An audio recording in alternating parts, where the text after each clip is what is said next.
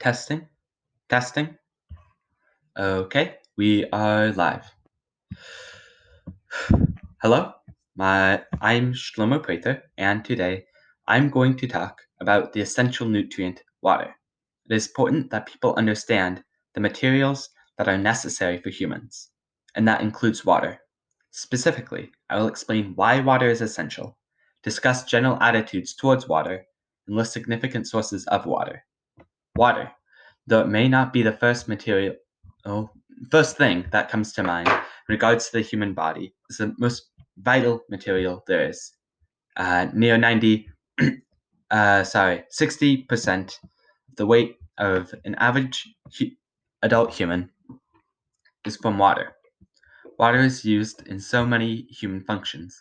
It is used in the formation of blood that carries other nutrients throughout the cells, as well as the white blood cells that combat disease.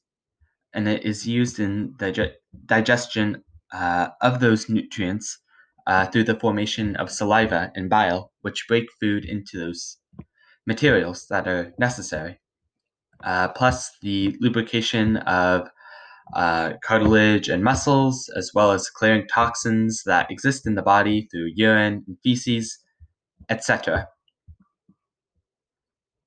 Water is used in many, many capacities. It is the basic ingredient in every liquid substance in the body. There are far more liquid substances than one may realize.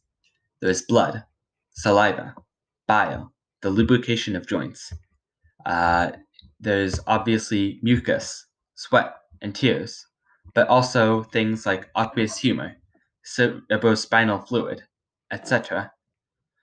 All of these fluids are based in water, and therefore it is necessary, vital, that a person consume enough water to replenish all of those fluids.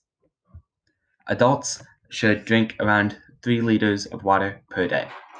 Most people do not drink nearly as much water as they should. No one has strong objections to it, but it is often forgotten and overlooked. Water does not taste good like food. Drinks like juices and soda also provide water, but they are not as good as pure water. Even with other drinks, people do not drink nearly as much as they should. It can be difficult to remember to drink, but I advise everyone to create some system to ensure that they drink at least 1.5 liters of water per day. As I've previously said, pure water is the best source of water, but juice, soda, and the like also provide plenty of water. One should not drink too much of them due to their high sugar contents, but some water is better than no water. However, not all liquids are good for hydration.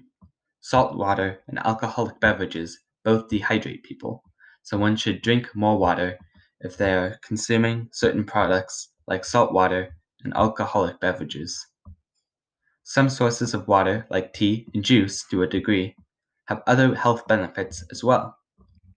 Water is easily accessible.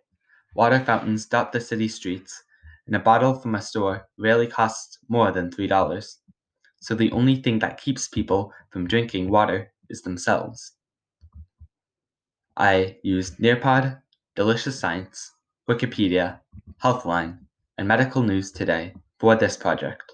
Thank you for your time, and get a glass of water.